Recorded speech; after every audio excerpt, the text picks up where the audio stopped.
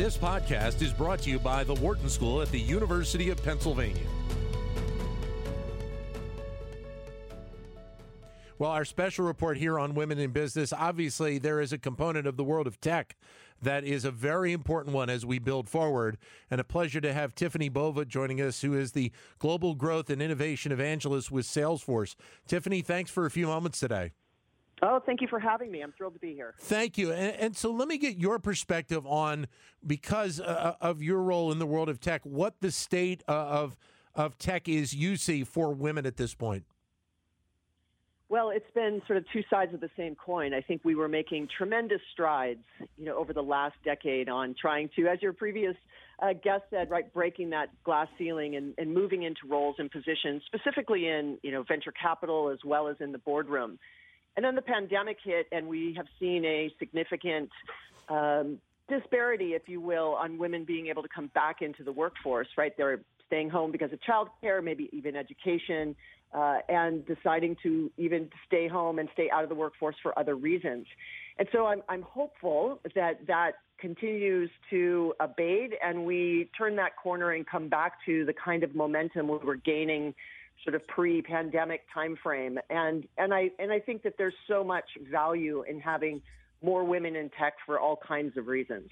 The thing about tech, I think that we at times get pigeonholed on is we think about the actual tech component to it. And obviously that's an important element. But in this world of tech, there are so many other careers that obviously you see firsthand that people can think about: marketing, branding, so many of these other elements. It's not just about, the STEM side of tech. There's so many more elements that really are out there. Absolutely. If you look at some of the very successful women entrepreneurs and founders that have gotten into businesses like, let's just say, Spanx, you'd be like, okay, there's nothing technical about that, right? Right. But ultimately, how are you going to use technology to, connect with your customers, sell better and faster, allow them to do self-service, and all the things that allowed that brand to scale very quickly? That is the value of technology. So to your point, right, there are things that are happening kind of behind the scenes, but how can you use it as an entrepreneur, as a founder, as an executive in a company to really further the goals of the brand, even on things like SDGs, for sustainability, like what do you want to do developing? Who are you going to partner with? What are the ways in which you can embed technology in everything that you do? Because today it's almost impossible to not do that. But I think we have to stay true to the ethical use of technology and that fine line to making sure we have the human connection as well. That seemingly is the challenge moving forward, especially with what, this is obviously different parts of the tech world of what we've seen in and around social media is that, that path that we need to follow in and around these industries as we move forward. Yeah, and it starts at the top. Look, executives and leaders have to understand how and where and why they are going to use technology, both for their employees and their customers. And then the greater shareholder community, partners, the communities that they serve. If you have a business in a town, that town is where your kids go to school and where you go to the hospital. And how can you, give back to those communities in ways that have real meaningful impact? And so I think you have to, the capitalist side of the business, but using business as a platform for change is also an amazing way for leaders to really get people rallied around what are you trying to do from a business perspective.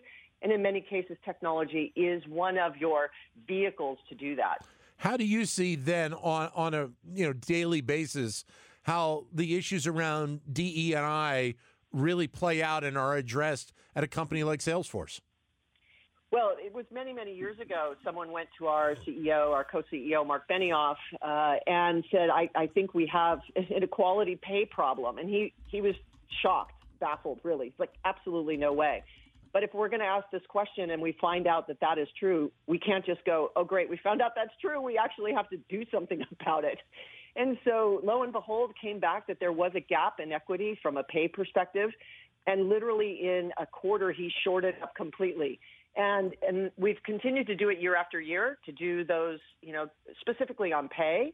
And interestingly enough, after a couple of years, we actually saw it negatively impact the men that it over pivoted. And so this isn't just about men and women. It's also about diversity. It's also about disability. It's also about access. It's also about location and language and religion and all kinds of things, sexual orientation, et cetera. Yeah. And so making sure that there's balance, I think that we always tend to lean into the DE&I of men and women, but it is much broader than that, of course.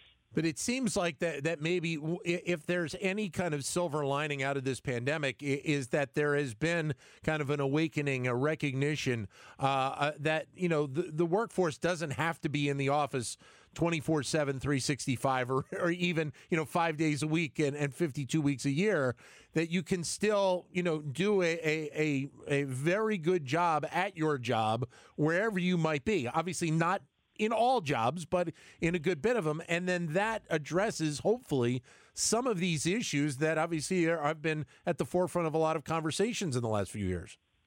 I completely agree with you, but one thing we have to keep in mind is, you know, not everybody has the same level of access to technology. I'm just going to pick high speed as an example, right?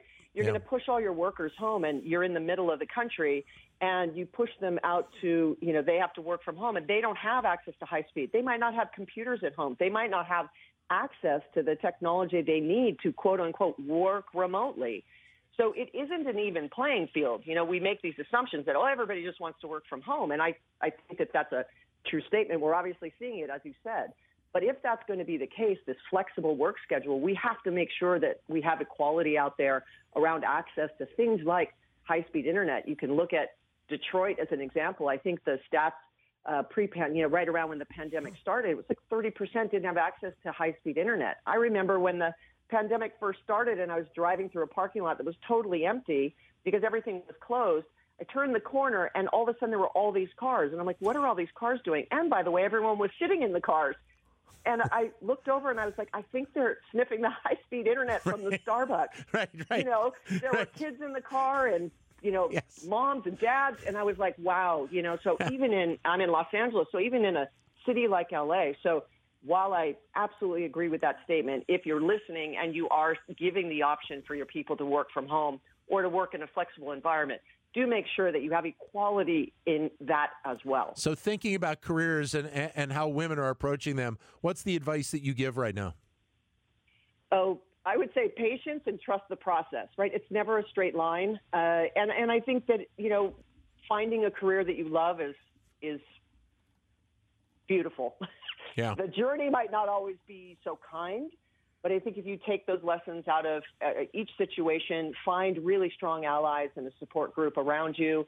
I call it your own personal board of directors to really guide you when you're struggling through your career, no matter, you know, what the reason may be.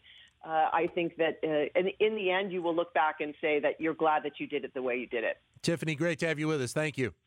Thank you for having me. Tiffany Bova, Global Growth and Innovation Evangelist with Salesforce.